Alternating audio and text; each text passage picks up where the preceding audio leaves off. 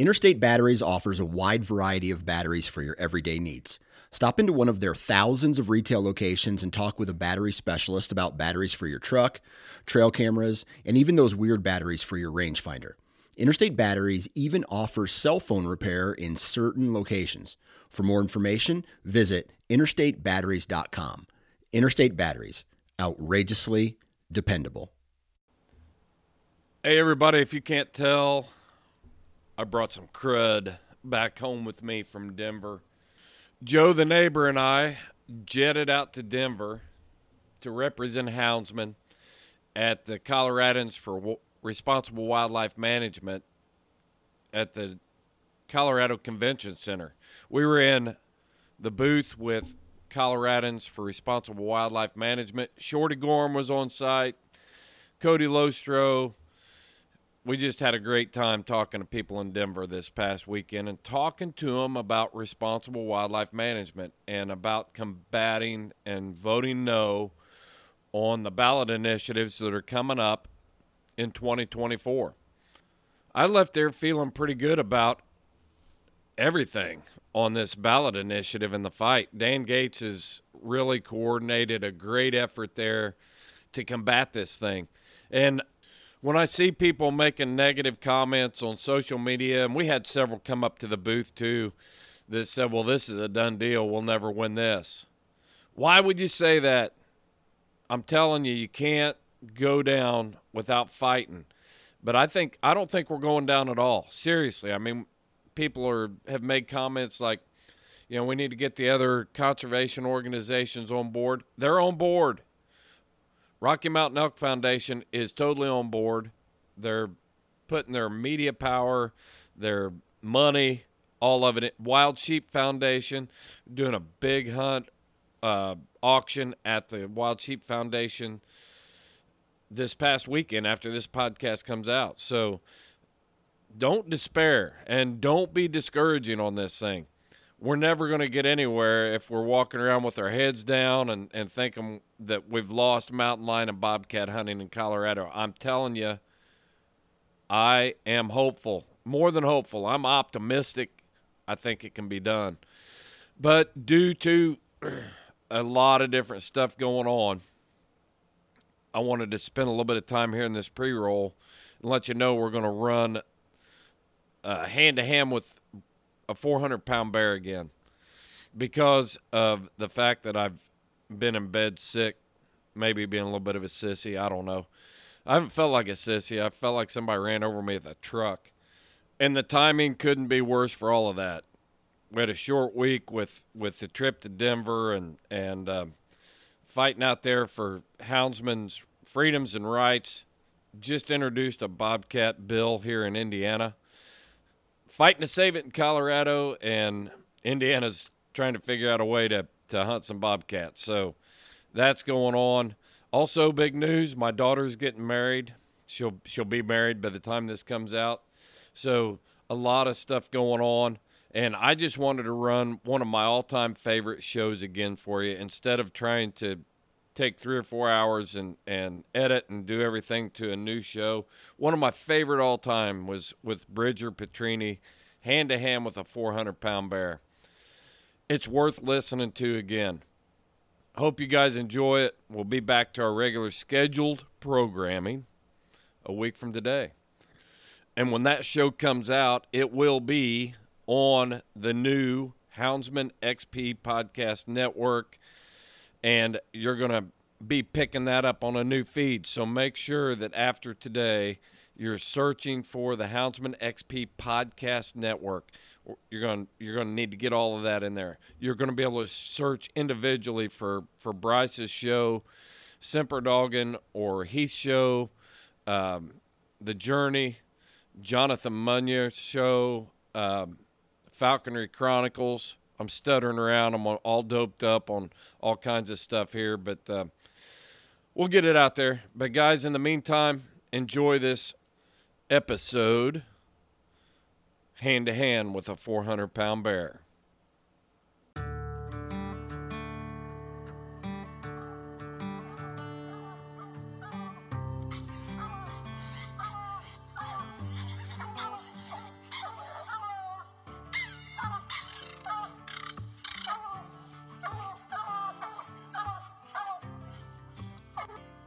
This is the Houndsman XP podcast.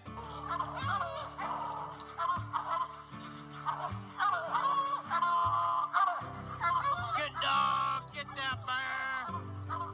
Get that bear in here.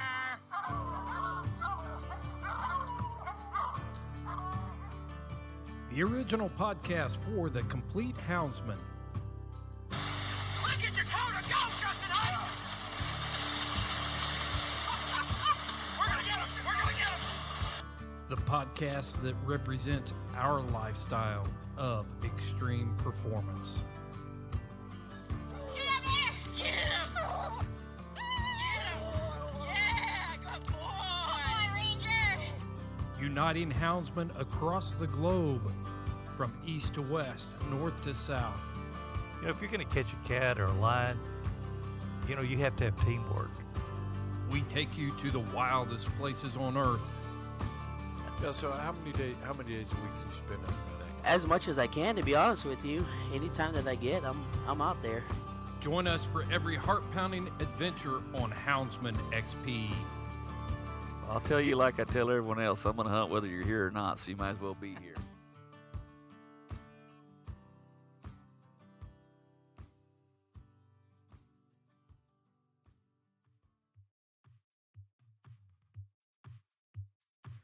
Welcome to the Houndsman XP podcast. I am your host, Chris Powell, and this particular episode is unlike anything I've ever heard, let alone recorded.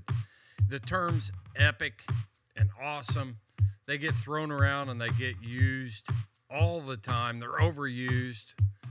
But this story from Bridger Petrini will have you on the edge of your seat. I promise you. Bridger Petrini is a longtime houndsman and the owner and operator of Tri-State Outfitters out of northern New Mexico. And I got the opportunity to meet Bridger at one of the ranches that he outfits on, and we recorded this story.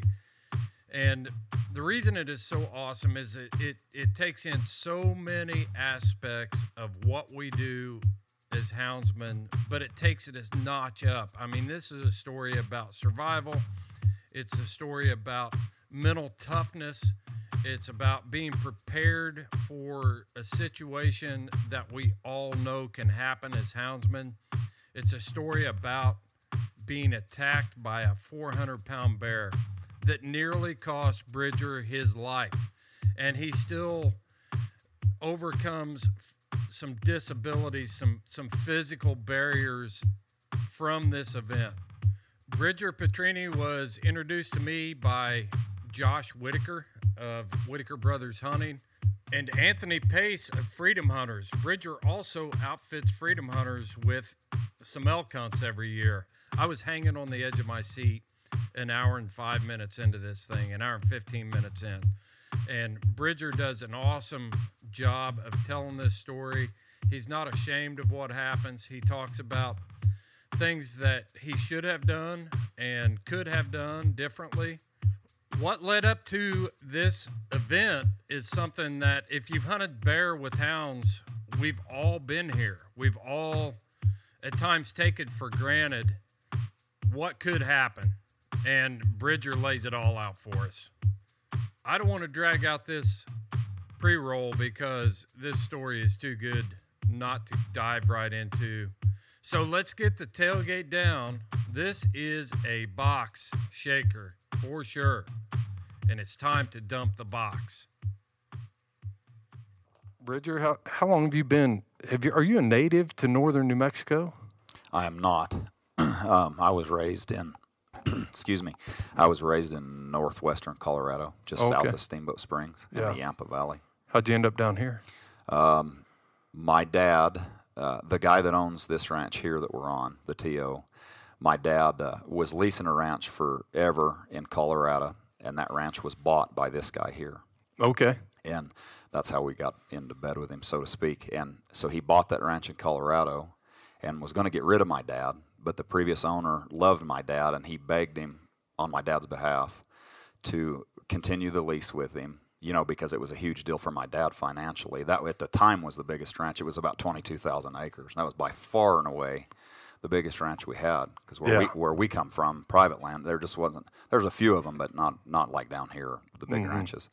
And anyways, he convinced him to try my dad for 1 year. So he met with him. He said he'd give him 1 year and he'd try it and see how it worked out. So we went through the first year, and that would have been about, I guess it had been 98 or 99. And he did a trial run with him. He ended up really liking my dad. And they moved on to like a 3-year deal. And when they were working that deal there, he told him, he said, I just bought the TO in New Mexico. He said, I don't want to deal with a bunch of different outfitters. Do you want it too? And my dad about fell out of his chair, And, of course, he did. He wanted it. And I guess that had to have been 99 when they reworked the deal anyways. Yeah. I think the first year was 98. And, Dad, yes, he'd do it. And so he got the lease on this, and he sent me down here in the spring of 2000 to learn the ranch. And, it's huge, obviously, and it's actually grown a pile since then. But to get around it and learn it and things like that, and I posted signs and did some different things, and so that's what got me here initially. And the ranch manager at the time was showing me around and showing me country and stuff like that. He's now my father-in-law. So he'd made the mistake of introducing me to his daughter that summer, my wife Janelle, who's she was at school in Canyon, Texas there, and she come home that summer, and we started dating, and we were engaged in 6 months and married in another 6 months. No kidding. Married a year later, and I've never left. Yeah, we've moved once. We lived here at headquarters initially, right in that second house, that's called the Cook House. Right. And then we moved down to the box camp where we're at right now. So you're really, how long have you been on the TO now? So 23 years. 23 years. Yeah, 23 years. 98,000 acres. Is that how much it is? No, it's about 225,000 acres. Are you kidding me? I'm not, no. The original piece was 100,000, like 101,000. Well, it had shrunk over the years, and then when this guy bought it, he tried to piece a lot of it back on, the historical stuff. And some of it's not, like where we live now, that was an add-on. It historically was the TO. And so now and then he bought a place over here north of Des Moines too that we count on that. It's called the TO East. Nice. And so in total, it's about 225,000 acres. That'll keep you busy. Right. And now we lease. I can't even remember. It's on our website, but we lease like 900,000 acres. So What's the name of your outfitting business? It's Tri-State Outfitters. Tri-State Outfitters. Yeah, we're only 2 states now. We actually are we've really just partnered on a deal in Florida, so we're back to 3 states again, but we've been only 2 states. But it's been Tri-State forever, so we didn't see any sense in changing the name. Sure. But it's come a long ways. I bought my dad out in 2010, and so that's. So what states does it include? Colorado, New Mexico, and now Florida. Florida. Yeah. What was the try before? It varied when Mom and Dad. They had a different name initially, and when they started outfitting, and he was just kind of doing it as a side deal to ranching, and Gotcha. we were ranching with my granddad up in northern Colorado, and they had a different name initially, and then but to answer your question, I believe I get asked this a lot. I think it was Wyoming, Colorado, and Utah.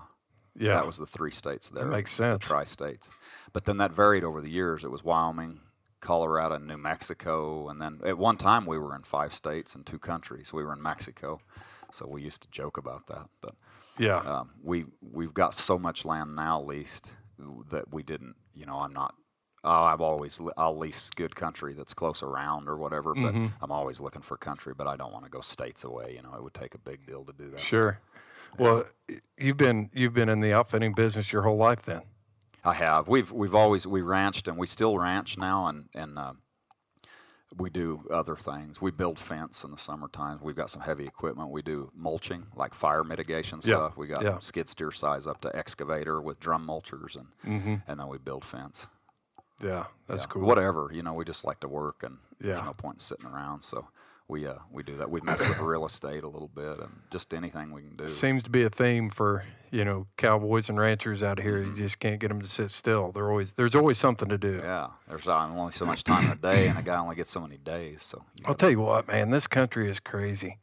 It's different than any place I've ever, turned dogs loose in.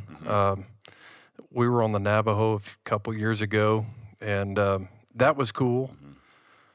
But this mesa country blows my mind. I started doing research on, why mesas are flat on top, and it's got to do with, lava composites are harder than sedentary rock, and so it was all volcano country. Right.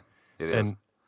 And the dogs know it. I thought I had my dog's feet ready. It's impossible. Yeah, I guarantee you can't. I mean, you just got to rotate them. That's the thing. If you're hunting hard, you can't hunt them day after day here. Right. You can't. This is hard country. It is. We don't get a lot of snow here, for lion hunting. So but it's tough. Big rims, and they're not giant, but they're big enough that critters get away in them. And yeah, I mean, I'm looking out the window of the lodge here at the TO, and just this rock face going up on top of this mesa right here. Bear skirt up through there. Yeah, or a lion or whatever. I mean, it's going to take some time for even a good dog to figure out which direction they went. Yep. And then your weather is the craziest thing. Like the other morning, we were trailing a lion, and the dew was on. Just good trailing. Sun comes out, and boom, adios. It's over. It's over. Yep. Or vice versa. You're trailing one in the evening, the dew falls, it's over. And it's wild. We get a lot of wind, which is not a lot of fun. Different times of the year. So. I mean, New Mexico is not unique to dew and stuff like that, but it's so dry. Right. It's a massive change. I'm telling you, man. When I got here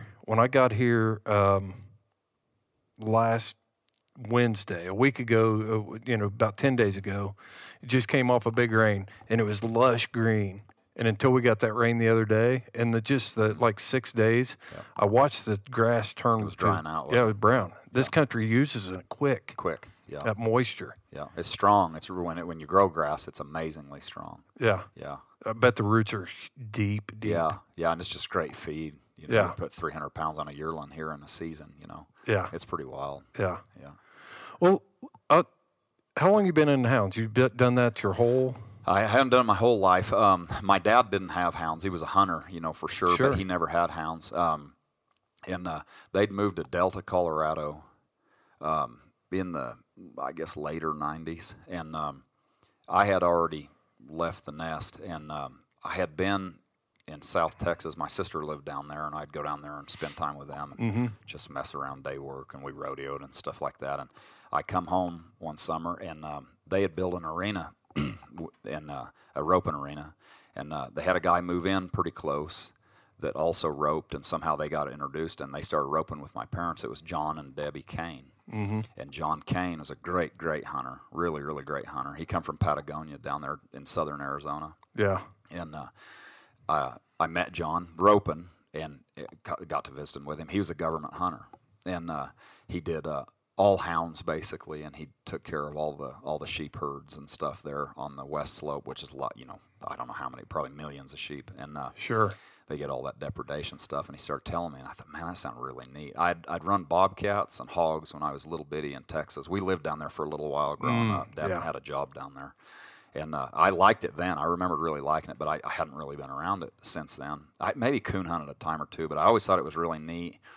But anyways, John asked me if I'd go with him, and of course I said yes. And it was like one evening we were sitting there on our horses roping and just standing there talking. And he said that he just got a call, and there's a bear got into some sheep, and they were having trouble. So I got up, and we went up on I guess it's the Uncompahgre Plateau up there on a big sheep herd. This bear, I think it was more than one bear if I remember right, but they'd killed a dozen ewes one night, and they just eat their bags. Just smashed them. Yeah, I smashed them. They eat their bags. Yeah. Because they're lactating. They love that. It's like candy to them. And anyways, we got up there, and I see it all the time now, and you do too. You know, we see tracks that normal people don't Right. see, and it's not that we're gifted. It's just it's developing an eye for it. You know, on a hard surface, we just see light smudges. And John's saying there's this bear track going out through there, thinking he's crazy. There ain't no track there. You know, he lets the dogs out and they rip out of there. I still don't believe nothing's going to happen. And they roared off in this big canyon, and you know, they start barking real heavily, and I don't understand any of this at the time. You know, and he says they've got it caught, and I'm like, what do you mean they got it? He said it's in a tree. You know. And so we go down there and we get there, and there's this bear sitting on a limb, and it was just absolute love at first sight. I couldn't get over it. And so we killed that bear. And I went with him some more, and he kind of helped me get lined up on some dogs, and they were all junk, of course, you know, junk for years.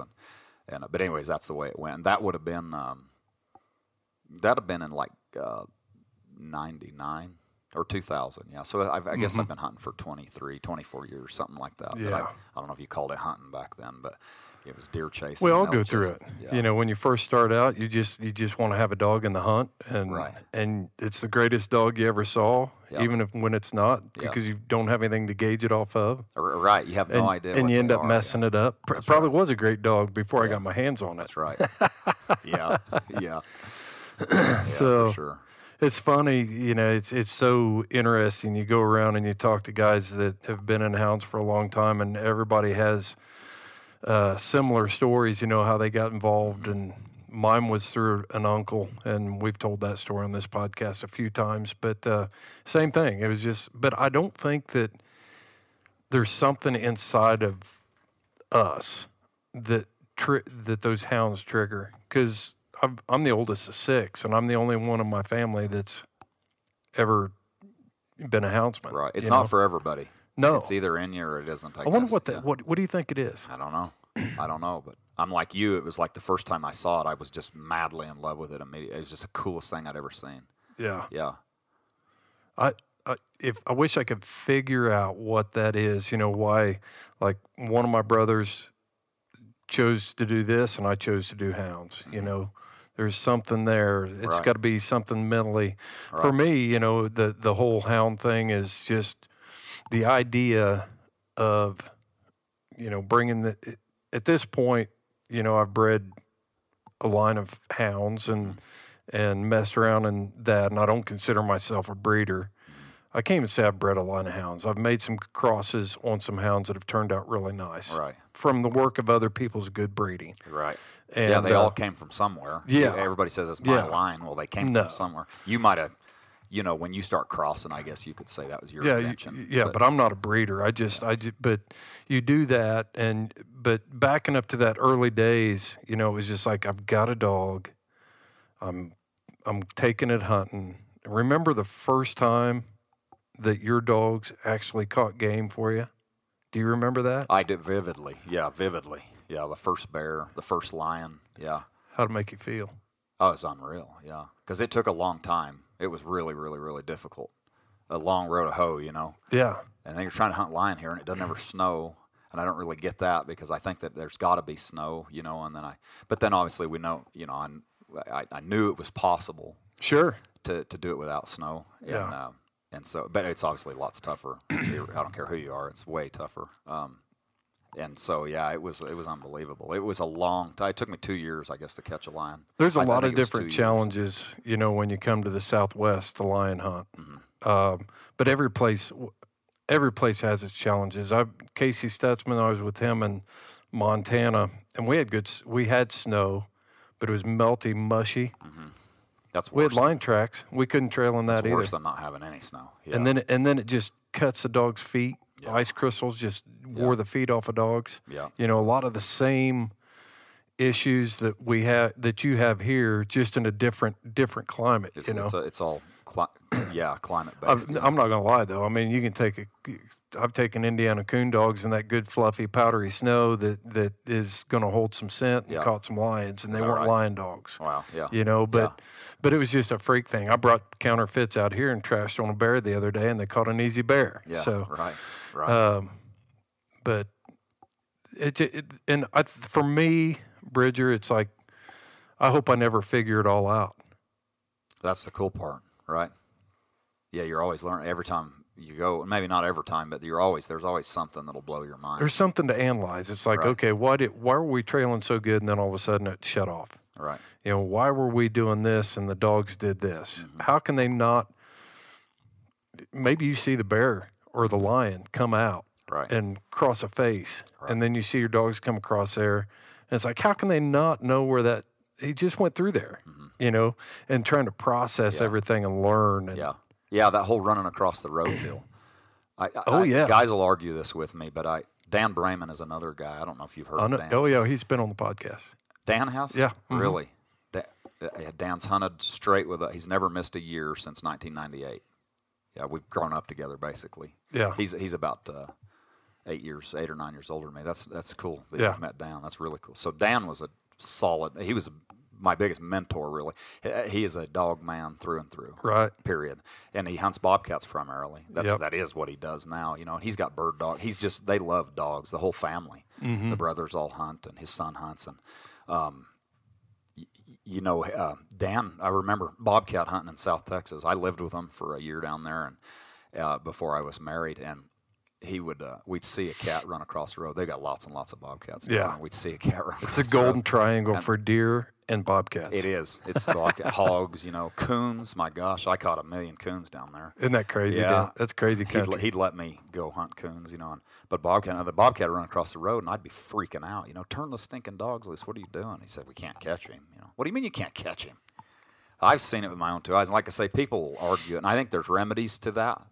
We're going to get off on a whole side topic here. You may want to stop me, but that always blew my mind. A bear, they'd run him hard, but I'd never get him caught. I've seen it happen. Actually, we have caught some, but it's that the bobcat. You let them out and they won't even bark. They have no idea he was even there.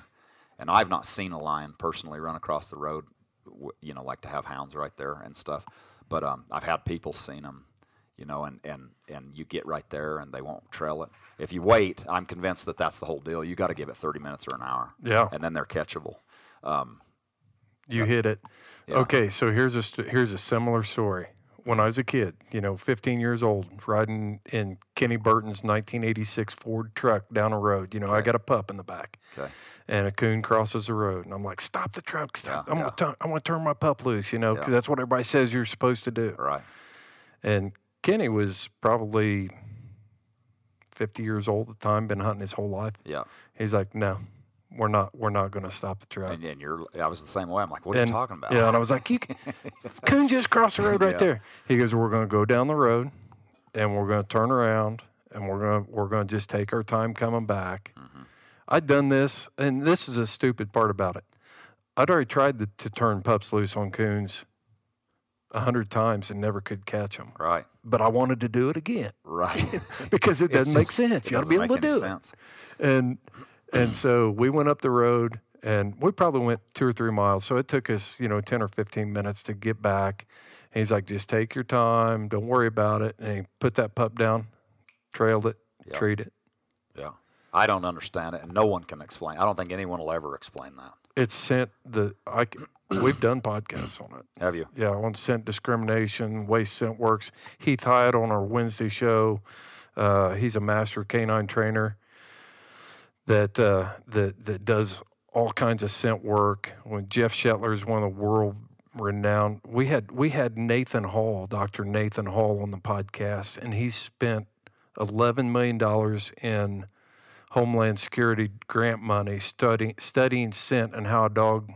Wow. I didn't realize such Yeah. studies existed. And how a dog uses its olfactory to identify and break down scent and use that scent to detect things, track things, all kinds of stuff. Mm-hmm. Yeah, and we've had him on. So when an animal moves across a landscape like that, especially small animals, we get an audience peeking through the window. Yeah, good deal. As they move across the landscape, the scent is coming off of that animal, kind of like when you drive down a county road and the dust is just flying up behind you. Right. It doesn't settle right away. Mm-hmm. You can be standing there and the truck goes by, and then 3 minutes later you're standing off to the side of the road, and you're choking on it, you know. Right. So scent is made up of scurf, and it comes off the animal, it plumes up behind them, and then it's got to have time to settle. Right. Yeah. That's amazing because Warner Glenn described it, the way he describes it to me was like talking about smoke coming off of Yes. something. Well, they use smoke. Just like dust, you're saying, but but Warner's not, you know, this is pre-study. Yeah. That's just his observation, but it's amazing now when you say that he had it figured out. Relatively. There was a dog, or there was a scent book. It's called Scent. It's by Dr. Persall, and that's one of the things that we use. We use smoke machines to help us as canine handlers learn how scent works. And you just walk through there with a smoke machine. And on high humidity days, which you don't get many here, Right. you know, it'll hang in the air. It'll drift up above, where out of the reach of a dog's nose. You know, they may trail it. They may trail it 50 yards away. Way downhill of it, yeah. Way downhill, way down yeah. where it's settling and the wind's taking it and stuff like that. It's amazing. It blows my mind. But the thing that really blows my mind is something that we depend on so heavily as hunters and houndsmen, and yet we know so little about it. Right. That's what's so cool about it. Yeah. The Mysteries of Scent. Dub Evans, you know, in his book. Yeah. He had that whole chapter called The Mystery of Scent. Wild analogies. All right, here's a magic question. We ask all kinds of lion hunters this question. Mm-hmm. Do you think a lion can shut off its scent? Yeah.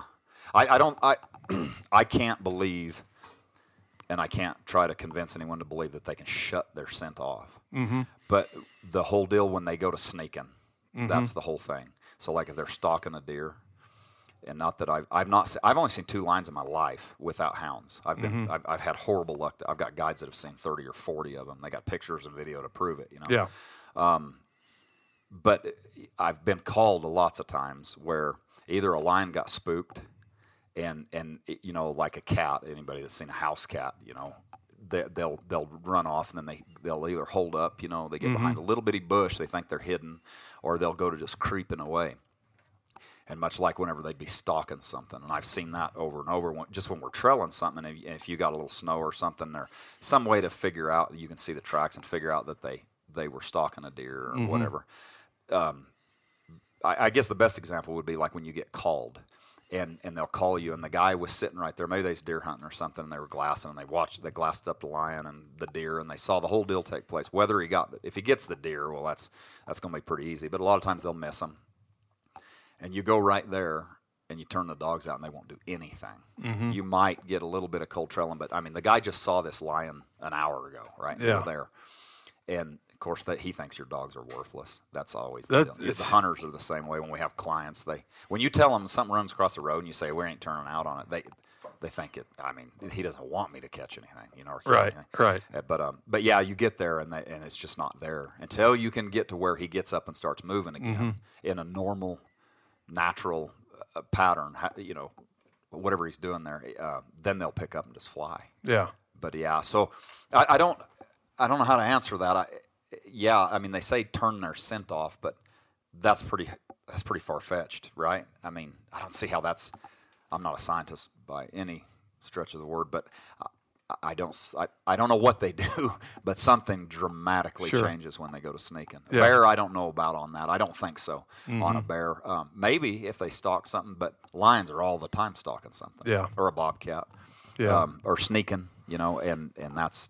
They do something, but I know it makes it really, really difficult. Yeah, for sure.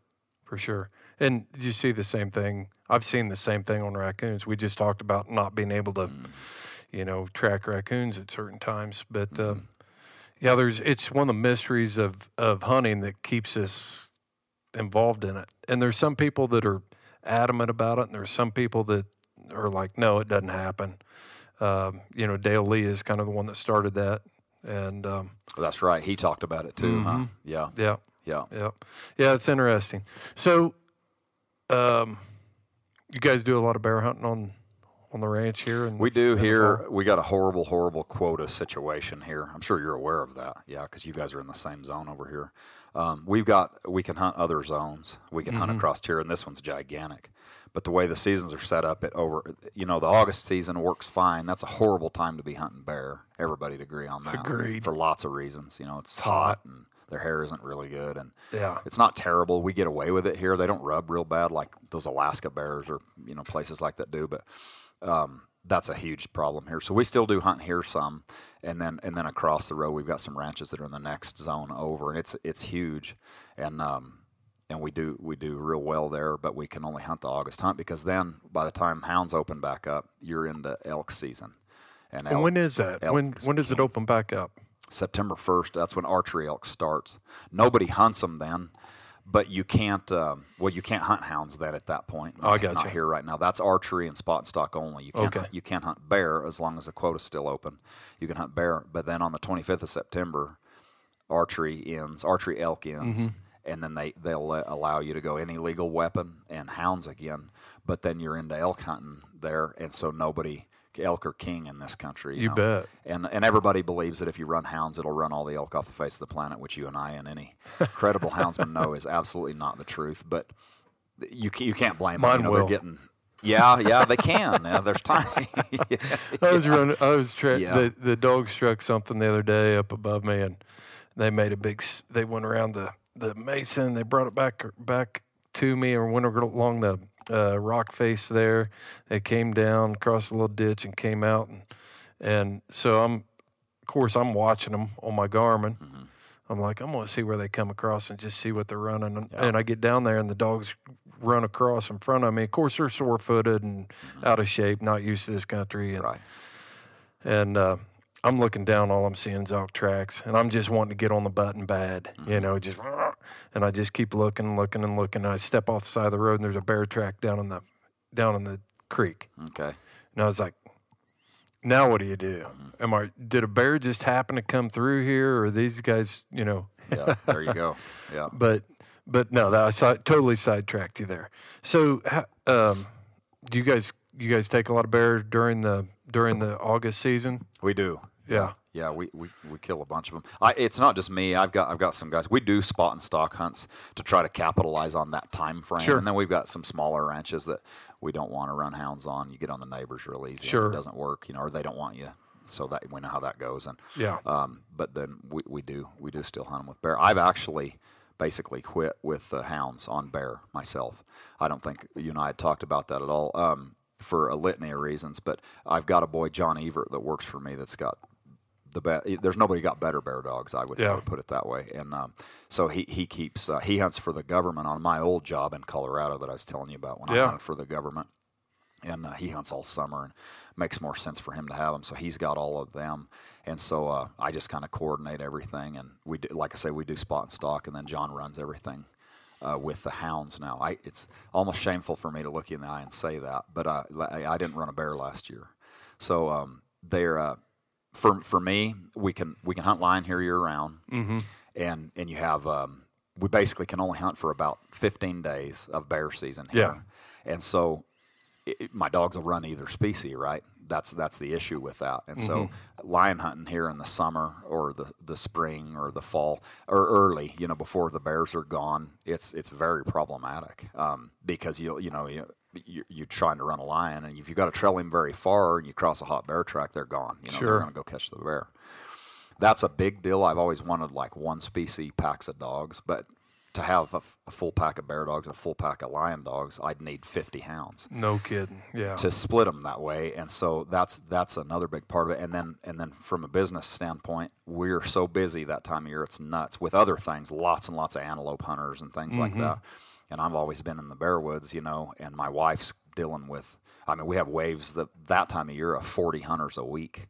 Wow. On 5 different ranches or something like that, and so she's dealing with a lot, and I'm trying to and. It was just the combination of things. I love running bear, but I would rather run a lion any day of the week. And bears. I don't want to say they're not easy. Anybody's but there's so many different challenges with bear hunting. Yeah. They're not hard to trail, but in general, like a lion is. But there's a litany of other things that make bear hunting difficult.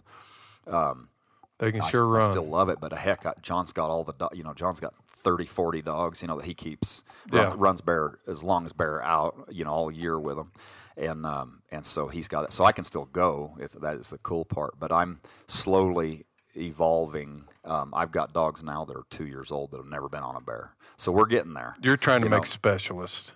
Yeah, just dogs. Strictly, where I can go hunt a lion right now and don't have to worry about them trashing on a bear. Where essentially you treat it like they're trashing. Yeah. Which is still hard for me to say that because I've hunted bear forever. But it kind of got I've caught lots and lots and lots of bear and it seems like if we had a good season here, I don't think there's any way I'd do that. But it doesn't seem like it's getting any better either with these quotas. And it's this zone we're sitting in, we're open for about 5 to 7 days every year, which is ludicrous. That's what I've heard. That's all bureaucratic. And we've got really great factions of game and fish here that they know it's a problem as well. But unfortunately, we don't manage wildlife strictly by science anymore. Bureaucracy gets involved in it. You big bet. time. Politics. Yeah. And with the powers that be right now, it's not improving at all. So I don't have to have as many dogs either. That's the thing. I mean, I have 40 dogs, something like that. And now, I've cut way down, and that's nice as well. You used to have 40? Yeah, I have. I think my record, I had about 48.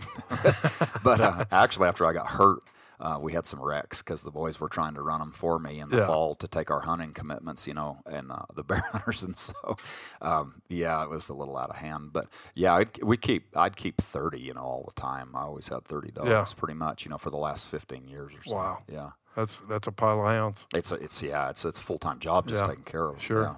How'd you get hurt? The bear deal. So, you want the whole story or just a brief overview? Or as much as you want to tell. I think it's an interesting story. Yeah. And I haven't heard it from you, so I'm just hearing the parts and pieces of it. So I'll try to not drag it on forever. But The Houndsman XP podcast is fueled by Joy Dog Food. Joy Dog Food has a rich tradition of supporting the Houndsman of America. Founded in 1945, Joy is proud of its history and the relationship it has built with the American Houndsman. And in 76 years, there's never been a recall. Made with 100% American-made high-quality ingredients, Joy Dog Food has one of the highest calorie-dense formulas on the market. For 76 years, this made-in-America product has kept hunting dogs in the field day after day, season after season. And when we say made in America, Joy has a long track record of fighting for American freedoms by being on the front lines against the animal rights movement and their extremist tactics. Joy will fuel your hounds and fight for your freedoms. Fueled by Joy.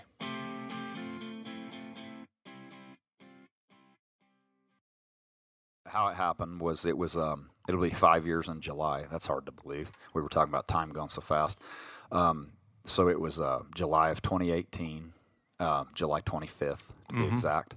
And I was exercising, getting ready for this crazy hot August bear season. Right. I had a pile of dogs loose, and I do the same loop every day on a side-by-side on a buggy, and I go south of my house, and it's pretty much all antelope country. There's one gap right there, where two mesas come together, but it's not a lot of bear in that country, so 99 times out of 100, I've caught a lion or two out of it, But anyways, I'd go south, and it's this 10-mile loop I would take them on. I'd always wait till it got hot. I wouldn't do it real, because I'm trying to condition them for that real tough heat. Sure. And I went on this big loop south of the house. It was about 11 o'clock, as I recall, maybe a little before. But anyways, I went on my loop, so I went through that gap south, make my loop, come back. And right as I got into the gap, there's some water there. There's a spring, a little creek runs down through there. They just exploded, just absolutely exploded. One thing I've noticed about this country, water is a magnet.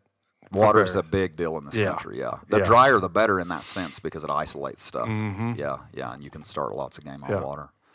But so I got in that gap there. It's just between two canyon walls, two mesa walls there, and they just blew out of there. And so I didn't know, it could be a bear, it could be a lion, whatever, I wasn't really sure. And they just tore out of there and went kind of up toward the rim. And so I kept driving up the county road there on my side-by-side, and I'm thinking I'm already on a timeline. I'm late. I was born late, and I'll probably be late to my funeral. And I had commitments in town with a mechanic, Donnie. And I'd already missed the first 2 appointments I'd had with him, and I had to reschedule. So I was really not wanting to be late on him again. So I'm bummed already that we're running something. And it's hot now, right? Sure. It's like 11:30 probably. You had no intention of bear hunting today. Zero. I didn't have collars on them. I didn't have nothing. I No just, kidding? Yeah, when No I collars? exercise, I just turn them all loose. They all listen real good. So and not generally in bear country, it's not an issue. You get lazy. You don't have to collar 30 dogs. Or Sure. whatever. And so they hit that track and they run it through there, and I keep driving up through there. I'm listening to them. And here in just a minute, they come. So he had obviously just crossed that son of a gun. It turns out it was a bear. And he got up to the rim, and I look up there, and there's this giant red boar walking down the rim. And 35 or so dogs, some just obnoxious number of dogs are fogged in following him. Dogs, you wouldn't normally hunt with that many dogs. Not usually, no. Yeah. The whole thing on having that many dogs is because we hunt for a living with clients, and so we have to rotate gotta be because able to you're have fresh going dog. hard Yep. 15 days straight with no Right. break. So you got to have fresh dogs, Yep. right? So, but no, when I exercise, I turn them all loose at one time. Sure. And I go along through there. My phone. I just wanted to make sure everybody knew that, that we don't normally normally pack no 30 dogs out No. there to catch a No, bear. unless you're just going to go on a one-day deal Right, or something like right. that. But you might, I probably known to take too many. But so I see the bear going down through there, and literally my phone rings right then, and it's Tyler, my oldest son, who you've not met. And he at the time, well, he's 15 now. I guess he'd have been about 10. I think that's all going to add up, right? Yeah, he'd have been about 10 or 11, and he calls me and says, they're outside working. Their mama had them doing something behind the house. Well, they've been with hounds since they were little bitty, and Sure. they know they're running something, and they look up there, and they see the bear because it's right by my house. So yeah. it's like a quarter mile from my house. The bear's like 500 yards max from the house right there as the way the county road goes up through there. And I see him. I'm all bummed because now I don't know how long it'll take me to get him off. I don't have collars to tone him or nothing like Right. that, and they just started him. You're So- in it to the end now. yeah, we know this isn't probably Yeah. going to be real quick. And calls me, says the dogs are after a bear. And I said, yeah, I know. I said, he didn't know where I was. And he didn't know I was sitting there looking at him. And I said, well, yeah, I'm right here in the gap looking at him. And he said, what are you going to do? And I said, well, I got to get them called off. But I said, it's going to be a while. They're going to need to get hot. But it was hot. We had that on our side. I'm sure it was over 90, at that point. And so he said, can I go with you? And I said, yeah, but just run across there wasn't a road there. He just had to run across. I said, run across the pasture there, and you can jump in with me. So he runs across the pasture and jumps in with me. Well, here in a minute, my wife calls, and my sister at the time, she's passed away now 2 years ago, but she was living with us. She was a severe alcoholic. I mean, severe alcoholic, and we had kind of rescued her. I had to go get her from South Texas. She was living with us for about 6 weeks that summer at that point. Where we grew up in Colorado, there weren't any bears then. I mean, it was like seeing a lion if somebody saw a bear back then. So we weren't around bears, and then she lived in South Texas. She married a guy from down there. Yeah. And she had been saying since she'd been with us that summer she wanted to see a bear. Mm-hmm. And my wife calls, so that's why she called. She said, well, come get your sister so she can see this bear. You have to pay attention to some of these steps here, too, on how this whole deal worked out. Okay. I guess it's, how it worked out in my benefit. So I was irritated with her to begin with, my sister. I was already short with her kind of anyhow just because of personal issues there. And then I'm on a time crunch here, and I want to try to get these dogs shut down as quick as I can. And I said, I don't have time to fool around with Bonnie right now. I'm just going to go on. So we driving up the county road. Well, here in just a minute, we're going around the mesa, and the dogs we're right at the point of the mesa, and the dogs kind of cut out and went over across the top of the mesa. Okay. Nobody can see my hands here, but I'm showing you. And they cut across the top. Yeah, this is audio. This isn't visual. Yeah, I'm trying to really use my hands here, but they cut across the edge of the mesa, the top where you couldn't see them no more. Kind of went out of hearing a little bit, Yeah. And we're buzzing around on the buggy, and I hear something behind me. Well, my wife comes driving up behind me, and I've got a little white Tacoma that I hunt out of too. And she comes pulling up. She's got my sister Bonnie, and then she's got our other 3 children, our oldest daughter Delaney, and then Allison and Tanner, who you've met here. So Yeah. Tanner was a little bitty guy. He was like a year and a half or 2. Wow. Excuse me, at the time. And so they're in for the ride. And so we go on around the mesa, and we get around there. Blosser Mesa is what this mesa is called. And we go on around there, and we're putting out through the grass, and pretty soon we can hear them real loud. You can hear them over the buggy, And and we get up there and we get stopped, and here they come, and they come out across the open, and this big, giant, beautiful cinnamon bear, just a gorgeous, gorgeous bear. You know, if I was going to life size a bear, that was him. You know, it's a bear. Yeah. If I was ever going to do one for myself, and he was fighting the dogs across there, and you know they're all fogged in. We got to see him several times as they kind of moved along the edge of the mesa, and noteworthy is he was violent. Like that was one of them. I seen like 3 in my whole out of hundreds and hundreds and hundreds of bears. No exaggeration. You know, I did it forever and hunted for the government all summer. He was nasty, nasty mean, especially for as big as he was. He wasn't overly fat that time of year either, and we've been in a drought here forever, but he's just giant framed bear, you know. And a lot of times they just lumber, you know. They just walk through and it's like, you can't hurt me, go it's away. Them 250-pounders that are violent, you know, and they catch the dogs and they're fast.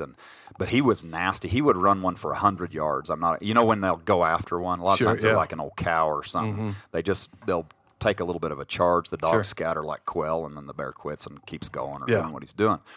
This sucker would line one out for 100 yards, you know, where the dog thinks he's getting away, and all of a sudden he looks and the bear's right there, you know. It's like, hey, coming. you're not supposed to be doing this. Every other bear I've ever seen only chased me for a few feet. Right. He was extremely, extremely nasty, and I mean it only 2 or 3, you know, that I saw that was just, I mean, really vicious, you know. Yeah. And of course it's hot, and he's just like any critter. You get them hot, they get mad, and he goes across there, and we keep watching. Well, finally they bay, and they just aren't moving. We can't see them, but they're on the side of the mesa in a little ring cone, you know, a little inverted canyon kind of on the edge there.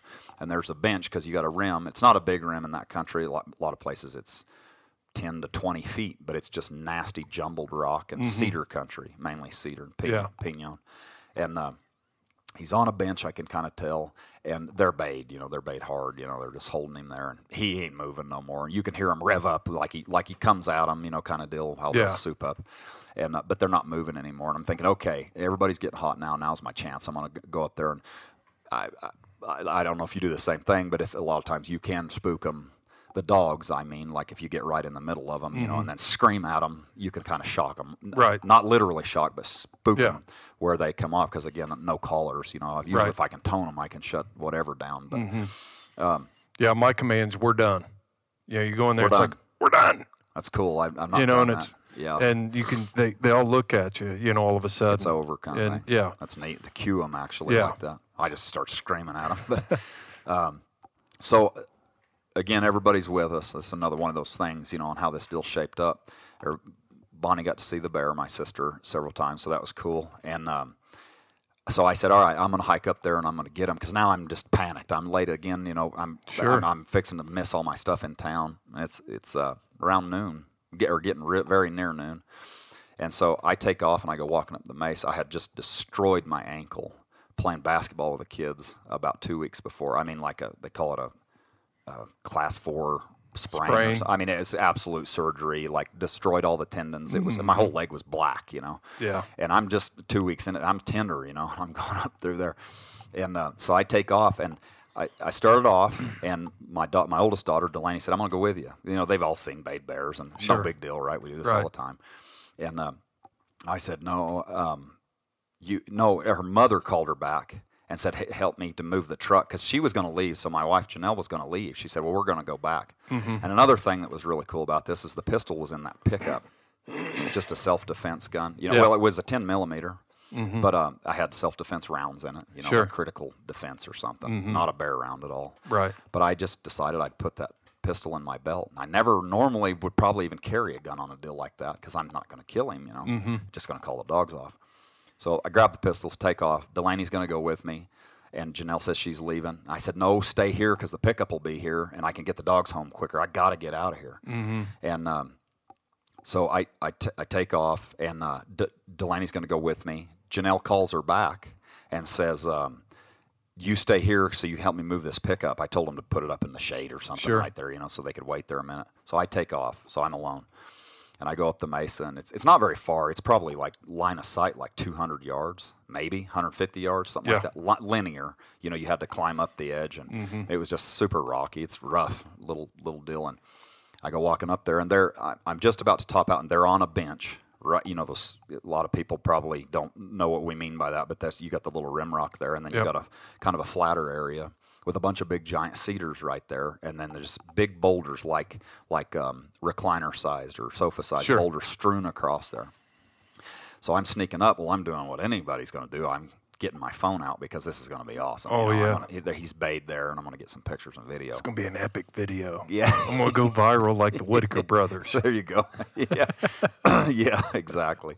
And so I'm getting my phone out, and I just tucked that pistol in my belt, like in my leather belt there. I'd have a holster or nothing. I threw it in there, and I get my phone all rigged up, and I start sneaking up over the deal because I don't want him to see me, or he's going to booger and go. Sure. And I start sneaking up, and I get up, and I can see him, and he's standing there, and the dogs are, just up. How far away was he? Right then, he was, I don't know, 10 yards away. Oh, something like you that. were real Yeah. close. So it was. I didn't have any choice to Sure. to get to them in order to be able to see them and get right in the dogs like I wanted to do to scare them, to get their attention. Yeah. To be able to scream at them and get them to walk out of there with me. He was 30 feet, I guess, something like that. He was right there, and he was right at the edge of the rim pretty much, and just there was a couple big cedars, and he was kind of tucked down in those rocks. Those rocks I said were strewn across there. So I go sneaking up out on that rock, and I stand up real easy, and I'm trying to kind of mess with my phone. And remember, my ankle is like throbbing. I can feel my pulse in it, so I'm having to really pay attention to that as well. So I climb up on this rock, and I'm trying to keep balance there, and I'm fixing to fire the phone up, and apparently I did. I'd got the record kind of started there, and I looked over there, I guess before or at some point right in there, I looked over there at him, and he hadn't seen me or anything like that, and I was trying to keep him from seeing me so I could get the pictures and the video. And I'm like fidgeting with my phone now, and I'm stood up, but I'm being still, and he's got a lot of stuff around him, and I'm fidgeting with my phone a little bit. And I kind of glance over at him again, and he's looking dead at me. Ooh. And right? You've done this a lot. Yeah. Like, no big deal. It doesn't matter. My biggest fear is he's going to go now, and I ain't going to get a gosh dang picture of him, the video of him that I want. That was my biggest fear of the whole deal. And I thought maybe he was looking through me.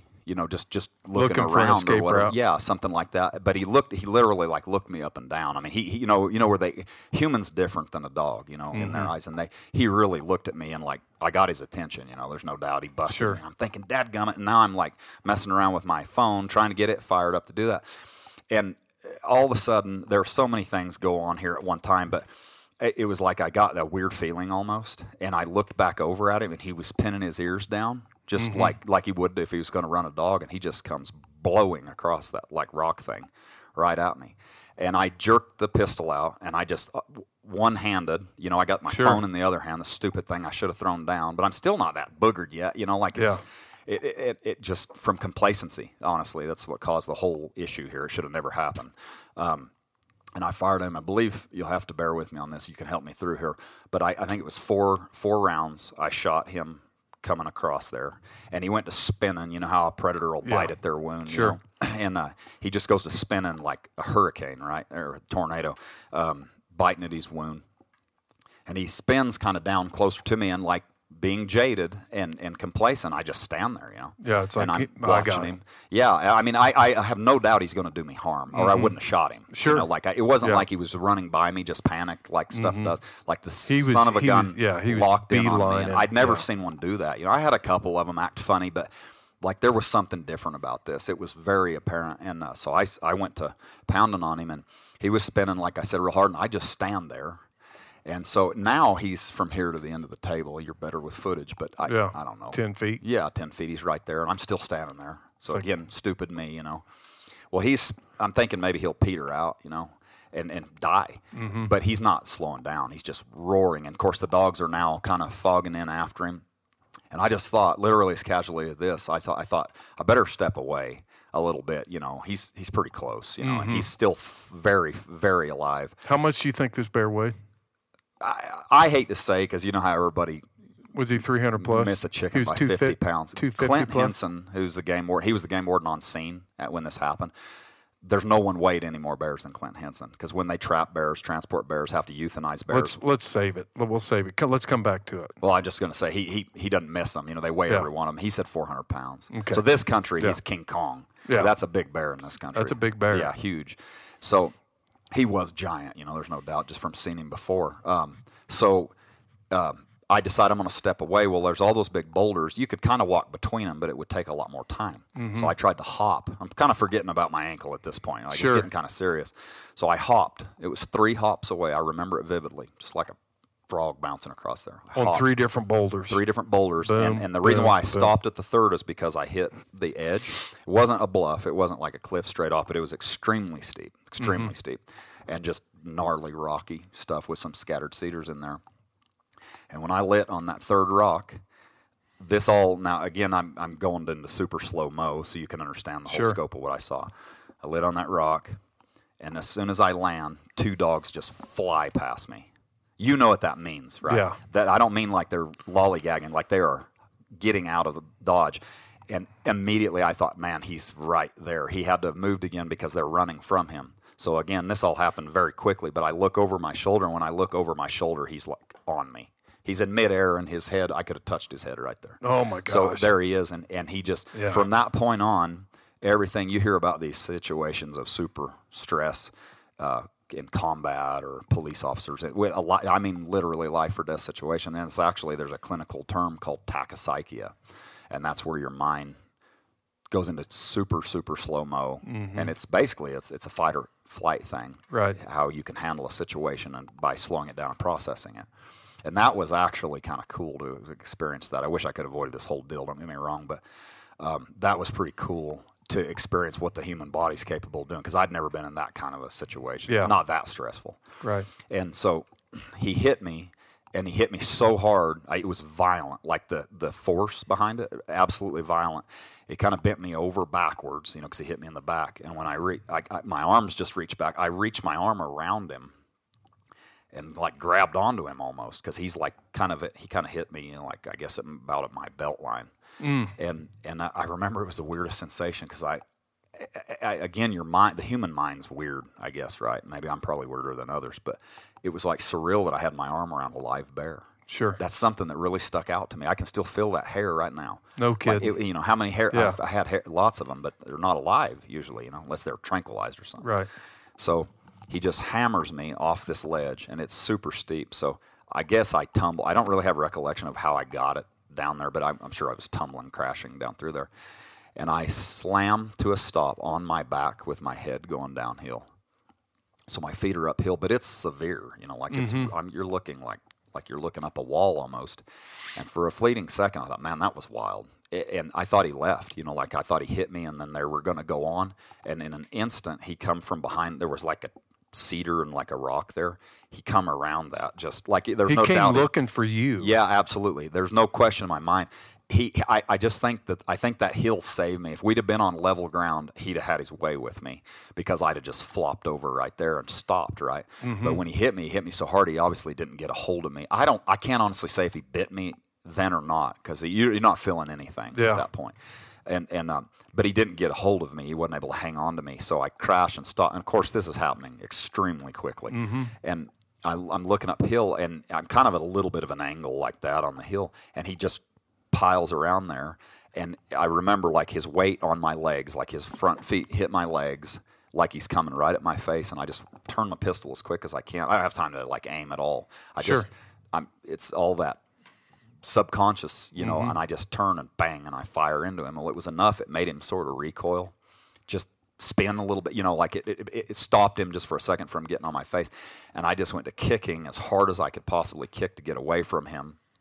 And I got up, and I turned. I was able to kind of stand up, and I just was sprinting through this hellacious like boulder field, going down the hill. You weren't feeling any pain or any Zero. bites at this No, point? sir. Yeah. No, you're invincible. It's unbelievable, actually. Yeah. That's why I say that. Not that it was cool in any sense. I don't mean that, and not braggadociously at all. Yeah. It's just that it was amazing what your body can do there. And so I take off again, and I'm running, like running. Just tearing off this hill as fast as I can get away from him, and I feel him hit me. He grabs me, and we just like roll, like in a big ball, kind of tumble a little bit. And he's on me, and I stop, we sort of come to a stop again, and I just start kicking because I don't want him on my face. That was really like vivid in my mind, like he's going to rip your face apart, Sure. You've read the articles where bears bite people in the face. They say Yeah. it sounds like an apple, like you're biting a chunk out of an apple. And it was just things like that. And I was kicking, and I start shooting. But your mind again, I'm so aware of my feet. I want to head shoot him really bad. Yeah, I just yeah. want to shut this deal off, right? Yeah. Because we know how they get when they get amped up, even with vital shots.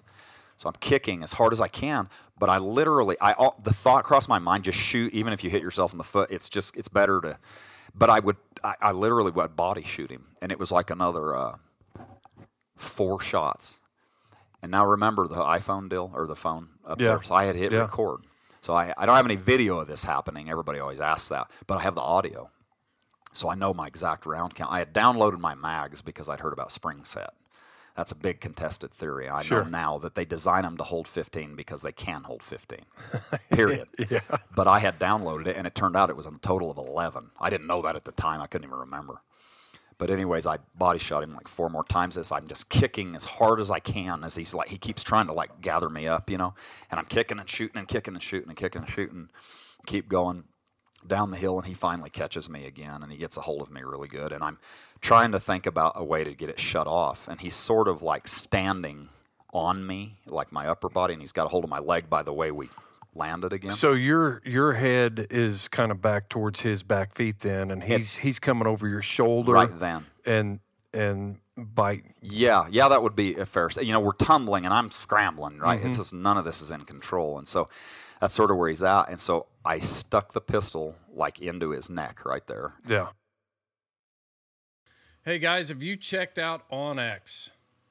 Seriously, I'm coming off of a 2-week trip in northern New Mexico, and I cannot tell you how important OnX was for me.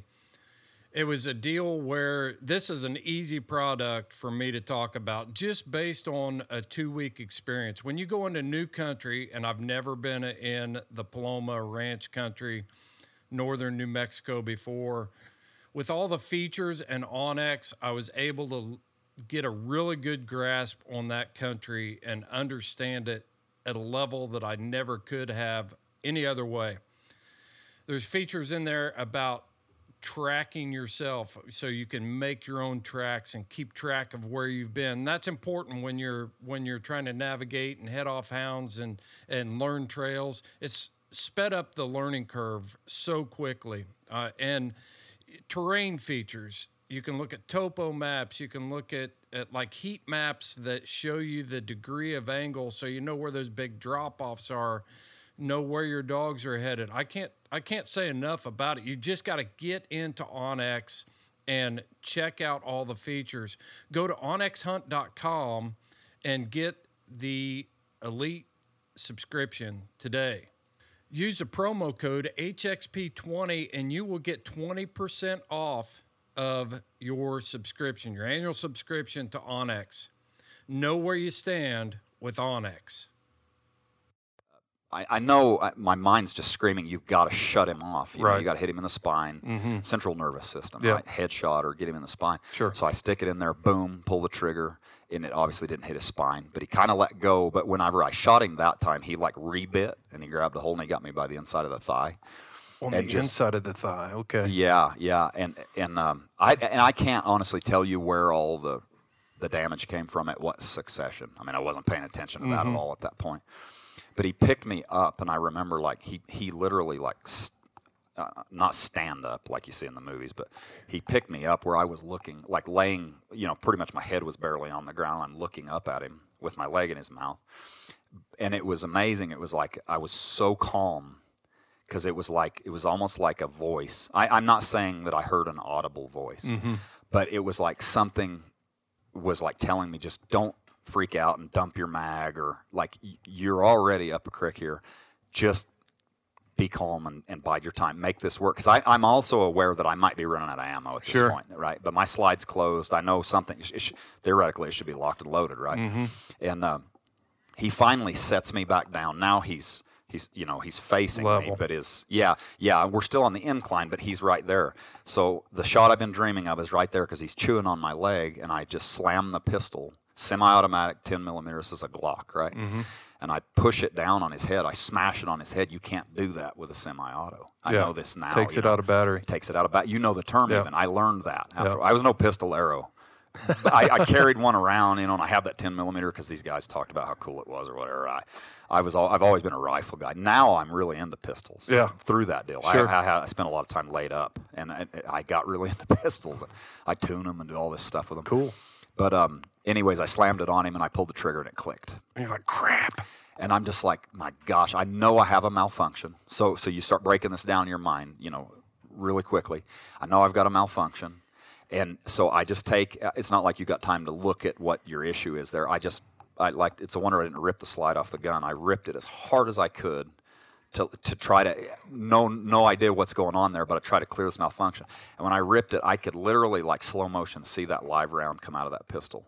It was unbelievable, like, just the sharpness and the awareness there, right? Come out of the pistol.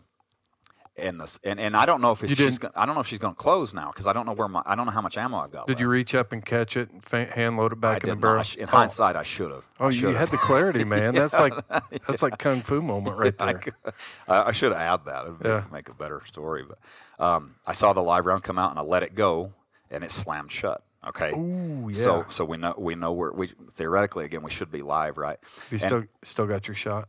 Yeah, he's still wooling me around. Yeah. He's losing a little bit of steam at this time. I mean, he's got like, what are we at? What has he got? 9 rounds in him, I think, right now.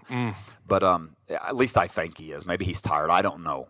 But he's not. He's dang sure not laying down. He's not standing still. He's thrashing me around. Mm-hmm. So I just kind of wait again until he quits shaking for just a second, like he's fixing to like rebite.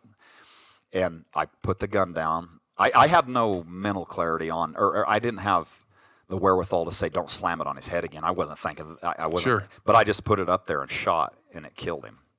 And he dropped right there. And How long do you think the whole deal lasted? in the head, about 20 seconds. Yeah.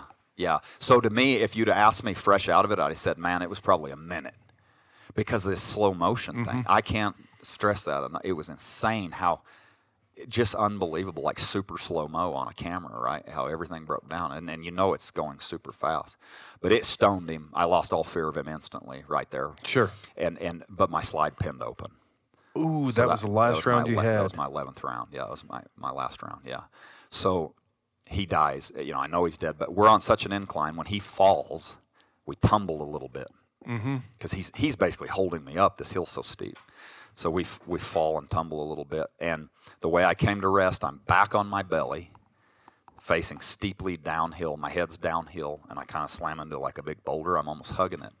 And he's uphill from me. Well, I go to rip my leg out from underneath him, and it won't come. And I pull it again real hard. And again, I'm still feeling no pain. I go to pull it out again. I can't get it. Well, I don't care how big he is. He could weigh 1,000 pounds. I can pull one leg out from underneath him. So I try to look, and I'm on my belly, remember, super steep. And all I can see is the back of his head. Like it's bent over like this, and his body's all uphill from me. So all I can see is his ears and the back of his head. And I try to pull again. Nothing happens, and I'm thinking he's probably got his claws in me, or maybe he's just bit down on me, right? So I go to like reaching around back there because I know that something's going on, right? Sure. And I go to reaching around, and I push as hard as I can, and I get my hand in his mouth, thinking maybe I could pull his mouth open or something, and I can feel his molars. They're going uphill, so his canines are uphill, if that makes sense, pointing away. And I reach further, and there's just something like insanely slimy in his mouth. That's the best way. That was the sensation I got from it, like he had a fish in his mouth, like super slimy. And it just perplexed me a little bit, and I reach as hard as I can reach back up there, and I can feel hair and like skin, but it ain't a bear. And I reached further, and I reached down in, and I reached inside of my leg. So like I reached inside of my calf, and it dawned on me, that's my hair. It's like the hair on your arm. Yeah. It's not the bear. And that's when it was like, okay, this got real. And somewhere in there at that point, I hear screaming. Because remember now, Janelle and the kids are all down the hill listening to this whole deal go on. Yeah.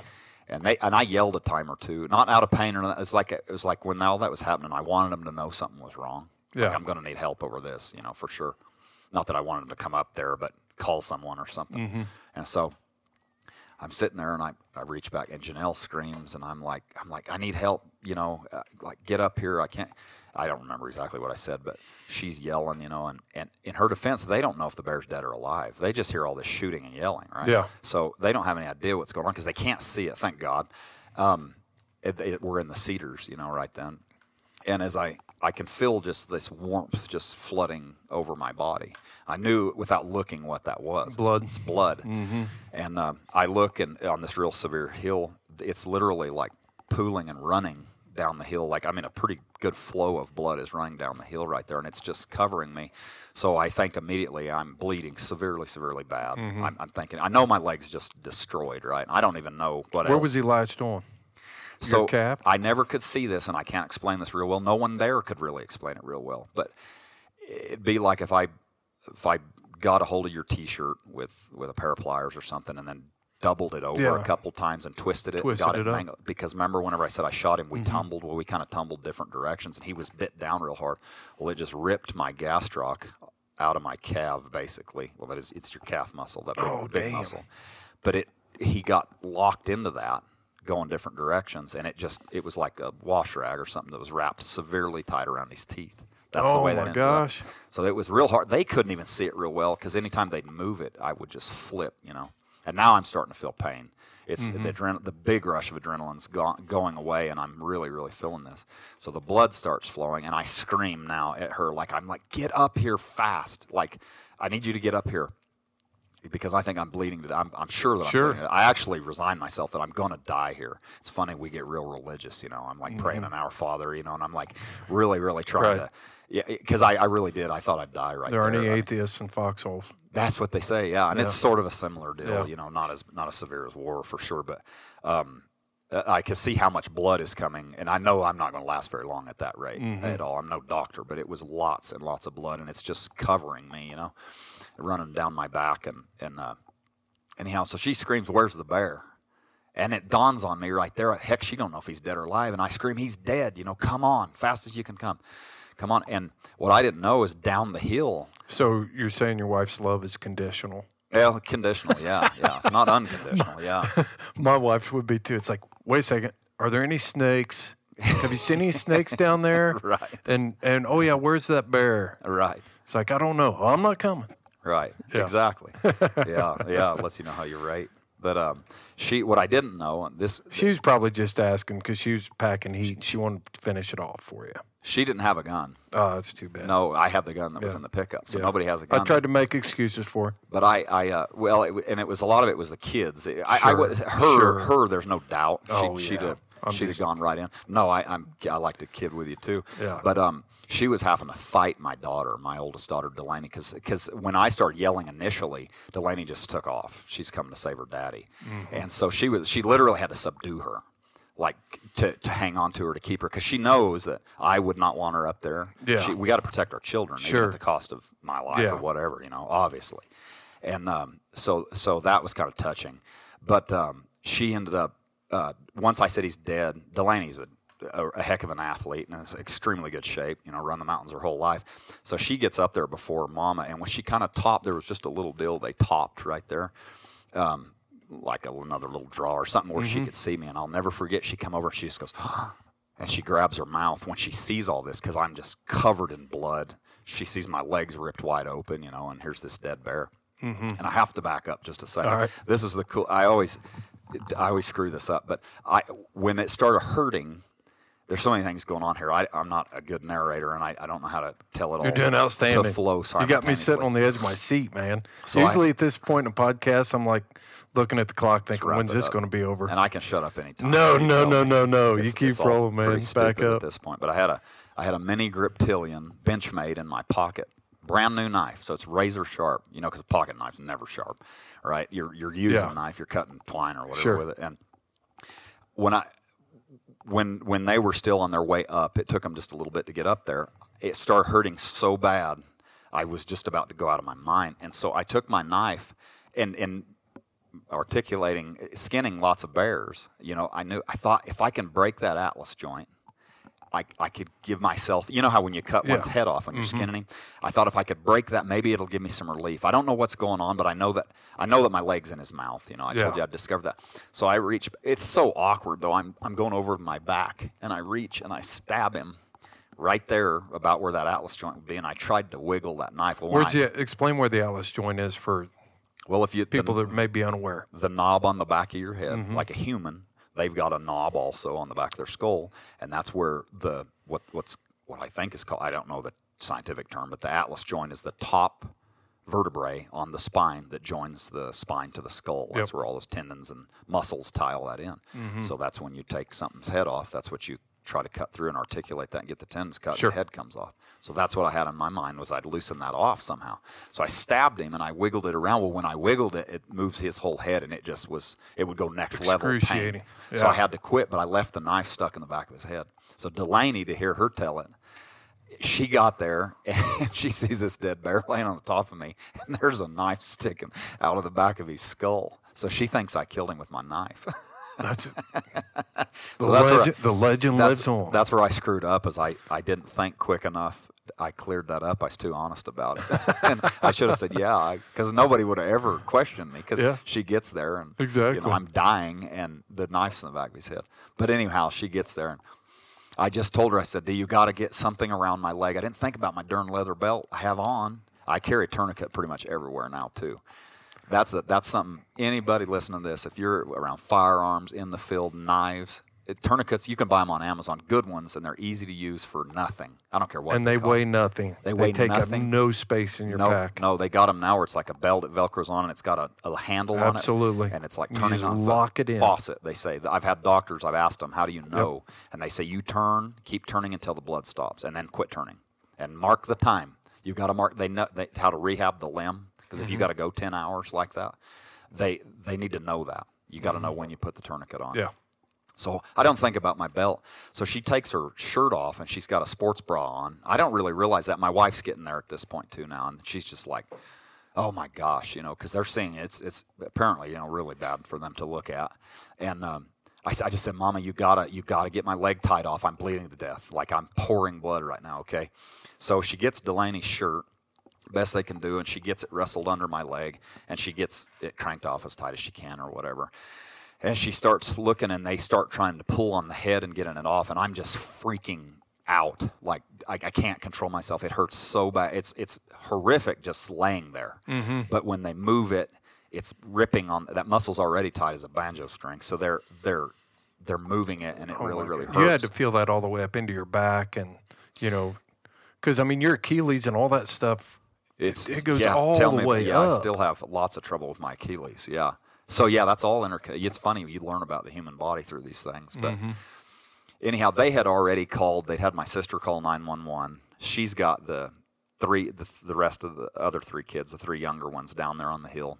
Mama told them not to come. And she's so I think it was Bonnie. I think made the initial call to 911. And they get up there, and she goes, I need a phone. I need to get somebody here. Well, they don't have a phone because the phone's down the hill as they're messing. They finally have given up, like, I can't handle them moving it. I just said, just stop. Just please stop. And Janelle clarified she thought a lot of blood was coming out of that bear. I just shot him on the top of the head, right? Yeah. And they bleed bad. That's a bleeder. And so while I was bleeding a lot, I didn't have a major artery torn open yet at all. Thank goodness. I did not. They could actually see my tibial artery. So when the paramedics got there, they started talking about it. They said, we can't touch that. They could see the tibial artery. They could see it pulsating, flowing blood. It was not punctured, though. Thank goodness. So anything, a stick would have changed that whole deal, real quick. Just anything to touch that artery. So she's saying, I need a phone. So remember my cell phone? It's up the hill on that little bench right at the edge where he hit me, knocked it out of my hands. And my phone starts ringing up the hill. So it's like 30 yards up the hill, something like that. It starts ringing, and Janelle tells Delaney, run up there and get it. So she sprints up that face. She says, it's got to keep ringing, right? Or she ain't going to be able to find it. She gets there to it, and right as she gets to it, missed call, right? It's rang enough, it went to voicemail or whatever. So she gets it, and she runs back down the hill, and Janelle looks. It was Clint Henson.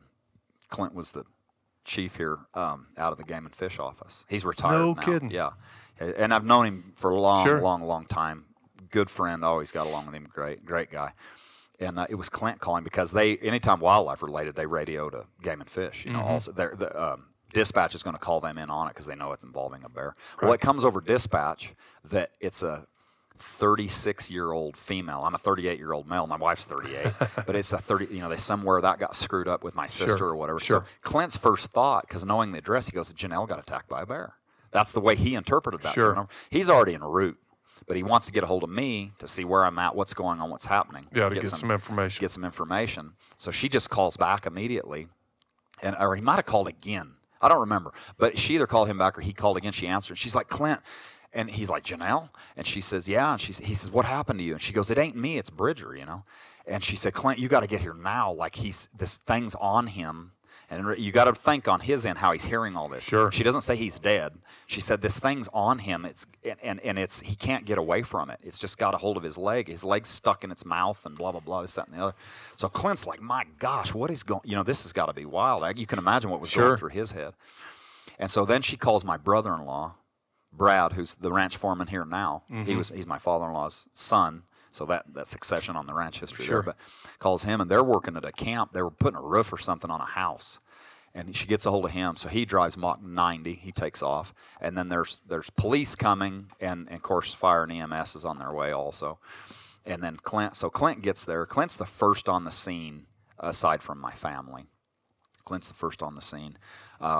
Tyler is running the buggy back and forth to the county road because we're way off the road. They're not going to find us. And so he's jockeying people out across there, getting them there. And then they all get up there. Clint gets up there, and he starts looking and messing with it. And again, I'm just going, I can't hold it in. I can't. When they start moving it, it's just, I've never felt pain anywhere near that in my life. And so he starts messing with it. And he's like, okay, I got to quit. We got to get the paramedics here, EMS or whatever. And they all get on scene finally. Anthony Burke, and there was a whole bunch of them. But they get up there and they start fooling with it, and they can't figure it out. Clint finally produces a little saw, and they cut. You know how the jaw split on the bottom? There's a hole in the middle. They get one side cut off. I'm telling them. I'm not trying to talk them through it. Like this, do this, do that. Because I'm. And of course they didn't need me telling them, I'm sure. But Clint gets through one side, but when he's sawing, it's gyrating that thing's head, and I'm just going. I'm biting like I'm finding sticks and stuff because I'm thinking my kids are hearing this and I got to be quiet, Right. I'm stressing them worse. And so we're doing all that. My brother-in-law shows up. He's kind of just watching. Not one of those guys at the time was qualified to give any medicine. I hate pain meds. I hate all that kind of stuff. I don't like medicine of any kind. I wanted a shot of something bad. Not one of them had the qualifications to give any kind of shot, morphine or anything like that. So I had to just take all that. But they messed with it, and then they were talking, different things. And finally, my brother-in-law, he's super quiet and super reserved. They said, well, we're going to have to try to take him and the bear off the mountain at the same time. And he's like, Brad speaks up, and I remember, he's like, you're going to tear his leg off. It's going to rip his leg off, or it's going to tear the rest of that artery out. That ain't going to be good. He finally cleared it away, and he takes my knife and he scores its head off. So he cuts it down to the bone there, and then they finally are able to dig in there at the atlas joint. Right. And they finally got the head detached. How long did it take them? They got the body detached, and then they had to move the head, and they're like, all right, so we're an hour and a half into this. An hour and a half. So he's full rigor mortis, right? His jaw is so clamped. You know how they get. I mean, you can't move. Jaws are the first thing that go to rigor mortis. I didn't know that. Yep. But yeah, he's locked up. So now they're trying to pull, and they actually had to do a little cutting back there on me. But it was that or not get that thing's head off. But I'll never forget, I heard a big thwack, like something hit the ground. And they go, okay, it's off. It was zero relief. I kept just dreaming, laying there just praying to go to sleep, and I would try to go to sleep. I would literally, almost meditating, like I was trying to go somewhere else to get away from that pain. And every time I would act like I was kind of asleep, or, I just have my eyes shut, and I would try to be just as still as I could. My wife starts screaming at me. Don't go to sleep, because in those situations you're not supposed to let someone go to sleep, or that's what we're always told. She would get after me, I hear the head come off. There's no relief. None. I can't even tell they got it off. It's just so much pain, it's unreal. Not as bad as when they were jerking on it, but it's not any relief. So they get me turned over. They've got me tourniqueted. They've got, they bandaged some stuff up there. they get me on the. They have like a mountain gurney, they call it. Yeah. It's this real lightweight thing. So there's like 6 of them or something get on there. And there's some other cowboys have showed up now. My sister-in-law's there with all their kids, little Rachel that you met. Got you strapped to the board. Yeah, they're all in the bottom. They're not with us, but then they go walking on. I'll never forget one of those guys. I started telling them, I said, watch the cactus, because they're kind of stumbling going off the hill. And one of those guys, one of the paramedics, I don't remember his name, he fell flat into a big old pear cactus. And as he stood up and they start carrying me again, I'm reaching over and I'm pulling thorns out of his butt because he looks like a porcupine. You know, he just sat in a giant grove of pear. You know. Sure. So they take me down off the hill and they start talking, and I can actually hear it. There's a helo coming in, and it dawns on me they called a life flight in. Well, that same Mesa Blosser, January before this July, there was a helicopter crash up there that I hiked up and had to find. Nobody could find it. It was in the middle of the night. 5 people died. 2 of them right kind of in my hands, and the others were burned to death. It was something no one should have to see. Right. And I vowed right there I'd never get in a helicopter again. So now I'm already starting to argue about it. I said, I'm not getting in a helicopter. And they just kind of blow me off like they're trained to do. And right. So the ambulance was down the hill. They put me in the ambulance, and they land the helo right there at the edge of the mesa. And the 2 flight nurses get off. These are paramedics, you know, like high-level paramedics, and they get off and they start running. You know, they're running IV stuff. Sure. And I'm arguing with her. I said, "Ma'am, I'm not going to get on the helicopter. I'm telling you right now, I'm not going to do that." I thought, man, I've been close enough already today, and I'm not getting big thunderheads coming in the evening. They were going to take me to Denver, and actually had to reroute to Albuquerque because the storm. We had to wait so long there. They had to wait so long there. We couldn't get to Denver, so they're messing around and. She's running this stuff, and he pokes his head in, the other flight nurse, because he's talking to the pilot. He said, "We got to go now." Like the pilot's hollering because the storm is moving in, and he wants to be off the ground and out of here. And and she goes, "Okay, I'm about done." And I said, "Ma'am, I just told you I'm not getting on that thing or on that helicopter." And she just said verbatim, she said, "Honey, you don't have a choice." And she just started sliding that juice into me. and put you out. It didn't knock me out, but it's like, okay. It just, it made me not combative, about it at all. And so they got me out of there, and I'm sure I'm missing stupid details somewhere, but they got me out of there, and they finally loaded me on the chopper, and they had to turn because they're heavy now. And it's crazy. I don't know how they take a real big, I'm 6'1", and they just barely got me in that. So a big dude, I don't know how they'd get him in there, but they got off. And the pilot, he knew what he was doing. He's a military pilot. Martinez was his name. He turned around and he just got it barely off the ground, just started diving down into that valley, just barely off the ground. So everybody there was like, they're going to crash. That thing's fixing to crash. Well, all he was doing is he's building forward airspeed to where he can create lift, and he gets up out of there. That's exactly what he did. But everybody watching it was thinking, man, he ain't going to make it through today yet. So anyways, they got me on the helo, and I was horrified off and on all the way down through there from the helicopter. Right. They flew me to UNM, which turned out good. They have a level 1 trauma center. It's the best in the Southwest, they say. Of course, Albuquerque, they get lots of practice. That's awesome. It's lots of crime and stuff. But they got me there, and I remember them. I remember getting there. They landed, and they wheeled me in the hospital. And I got to see one of the ladies' pagers that work in the emergency room, and it actually said on there, "Incoming life flight, bear mauling victim or bear attack," or something like that. So everybody in the hospital was there to see this. Yeah. I got more than the normal crew. So you're spying on the pager on the... No, I saw that because a Marine buddy of mine from Albuquerque was dating that girl. That was just coincidentally, and he showed me the picture of her pager, and that's what it said. So I had a huge welcoming party getting there, and then the doctors come flooding out to me, and they start poking around on my leg. And I would just freak out because it still hurt, whenever they would push on it. And they said, I remember them just saying, like, prep him for surgery right now. We got to knock him out. We're not going to be able to touch this thing until we got to go into surgery anyways. Yeah. They can see my bone and all the meat's hanging off the back of my leg. And I remember waking up, and my wife was there, and I'd been in surgery for 4 hours. There was 35 inches of laceration.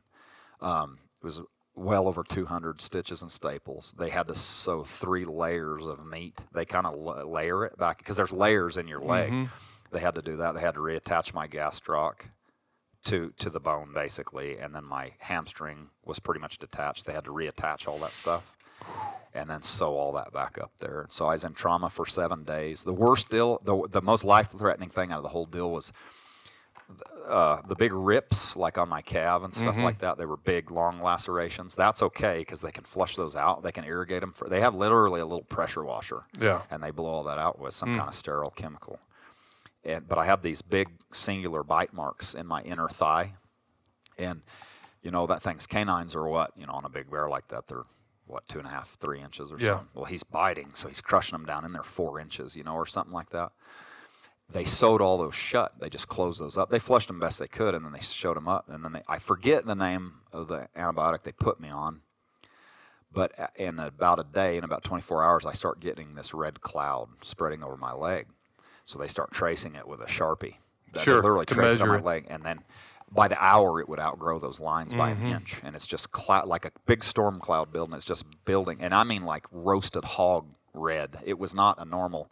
I had never seen that. You have a little infection. You don't have to be a doctor to look down at your own leg and say, right, this isn't right. It's like Gus on Lonesome Dove is what I thought of him actually. Like, and it starts building. Well, they can't figure it out. So there's a lot of people that are like checking in on me, and they're trying to see what's going on with Janelle, and I've got game and fish buddies. And Kyle Jackson texted my phone because Janelle was manning my phone and her phone, and he said, make sure his doctor team calls this doctor, Dr. Joe Bergman.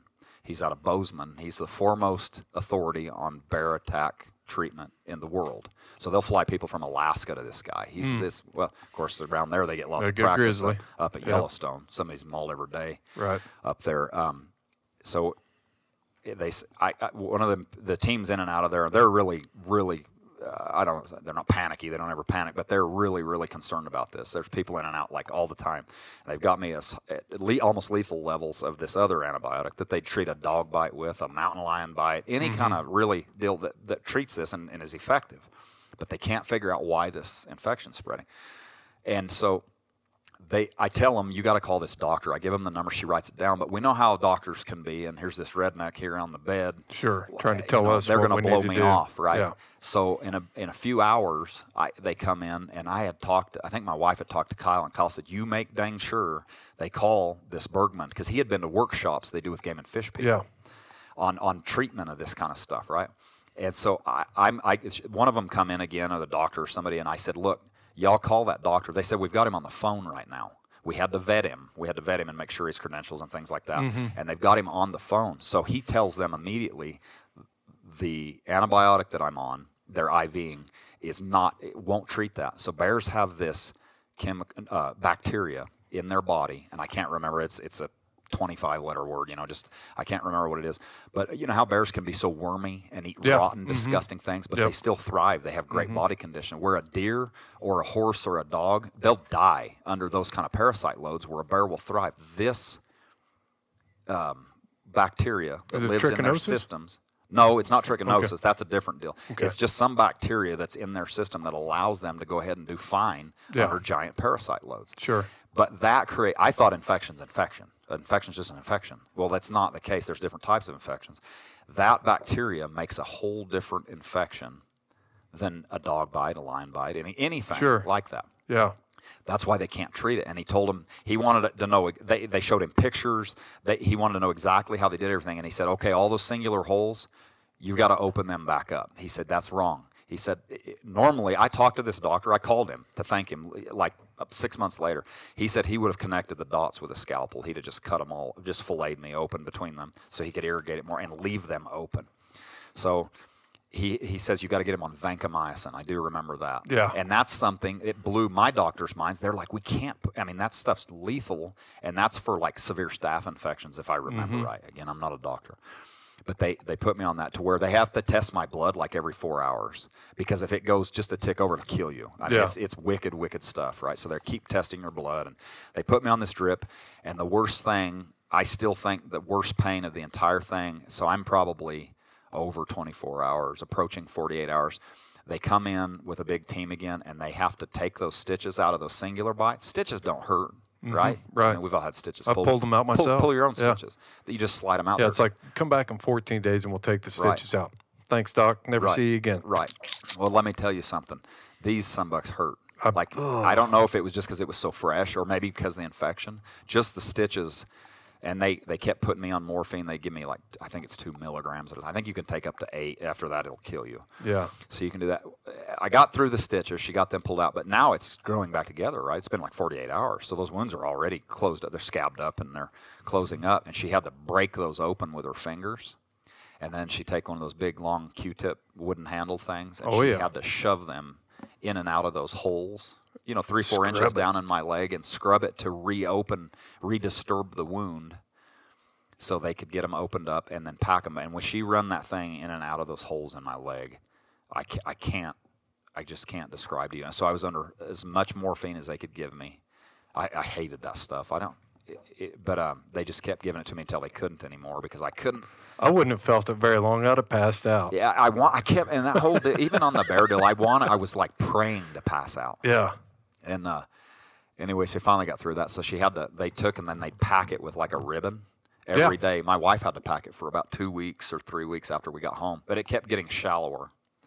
They got me off that. So finally they got me to where the infection got under control, and they got me up one time in the hospital and walk. And when I'd get up and then the blood flow would go back to the leg, it would turn like bizarre colors.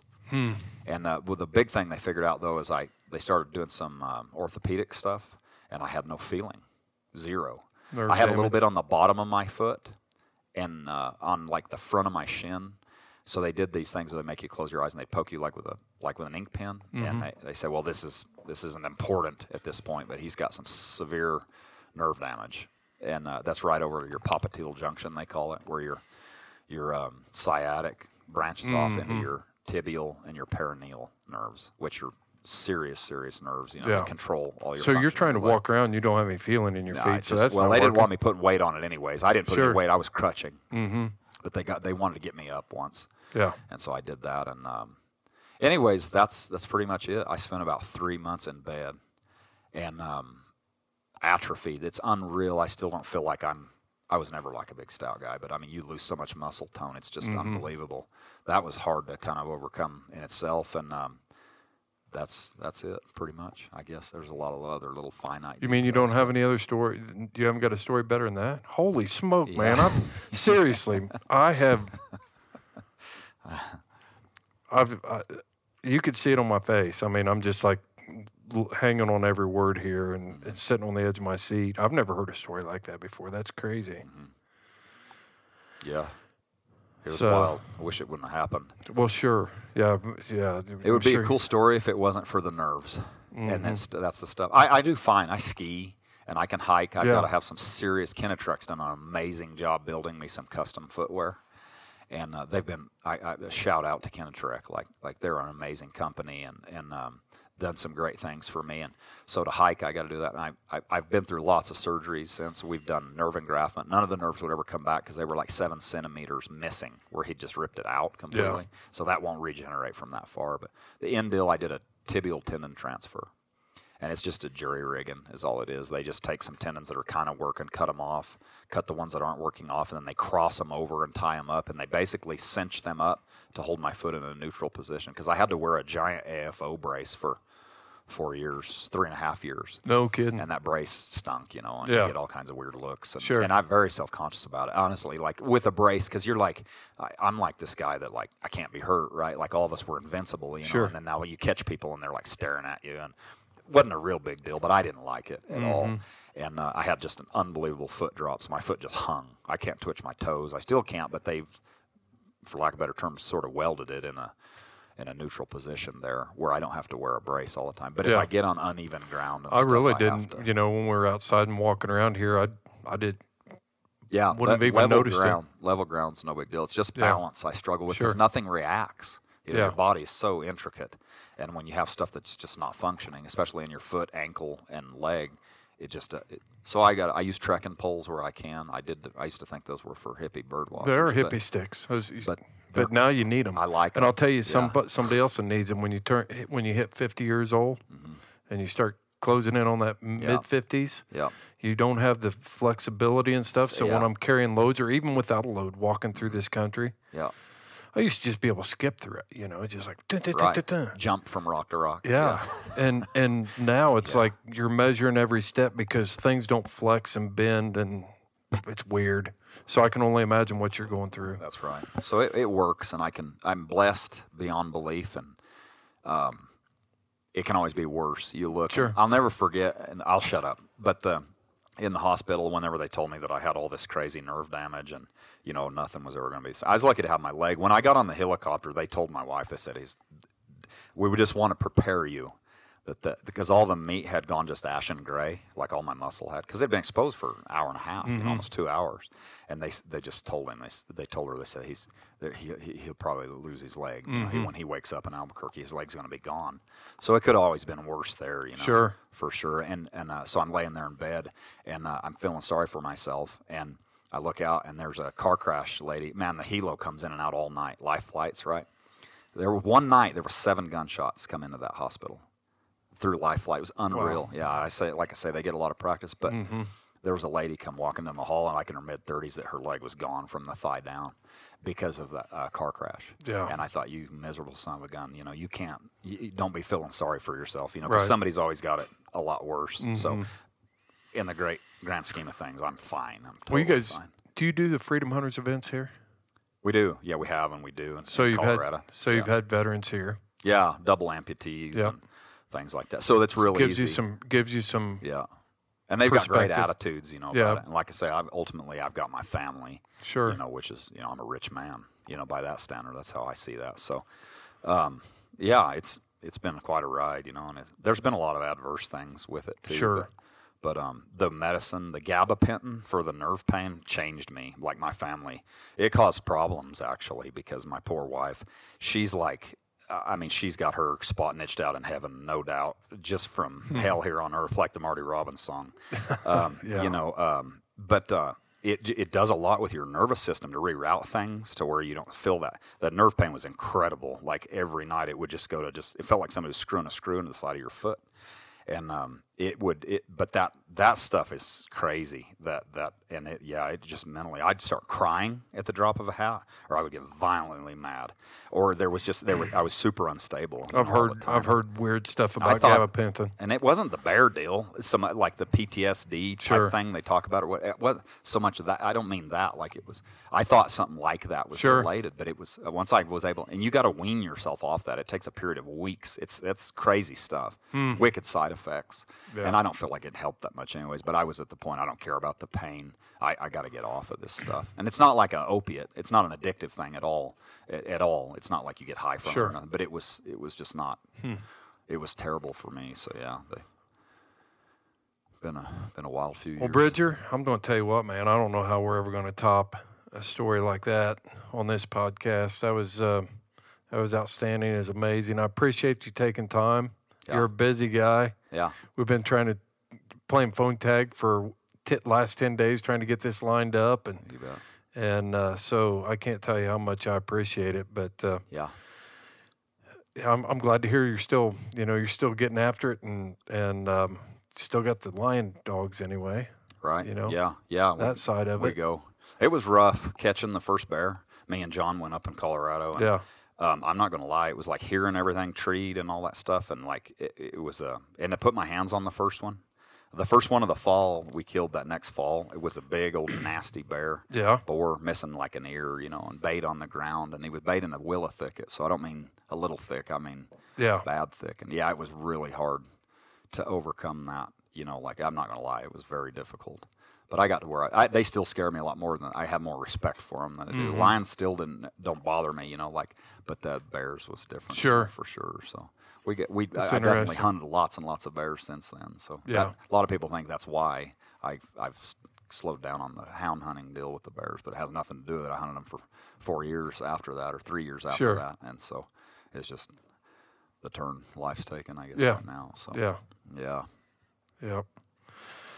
Well, I'm gonna you're about ready to wrap this up. You got got a bunch of kids running around here, and again, I can't tell you how grateful I am for you carving out time out of your busy schedule, Bridger. Yeah, for sure. So, we got Bridger Petrini, and we're sitting at the T.O. Ranch headquarters, and we just heard the most epic story I've ever heard, and. So thanks for tuning into this episode of the Houndsman XP podcast. Make sure you check out all of our gear over on our website at houndsmanxp.com. T-shirts, hats, decals, all that kind of stuff is right there. Check out our sponsors and make sure you are supporting them as well, because they support us. And we are the voice for Fair Chase Houndsman. Thanks for listening to the Houndsman XP podcast. This is Fair Chase.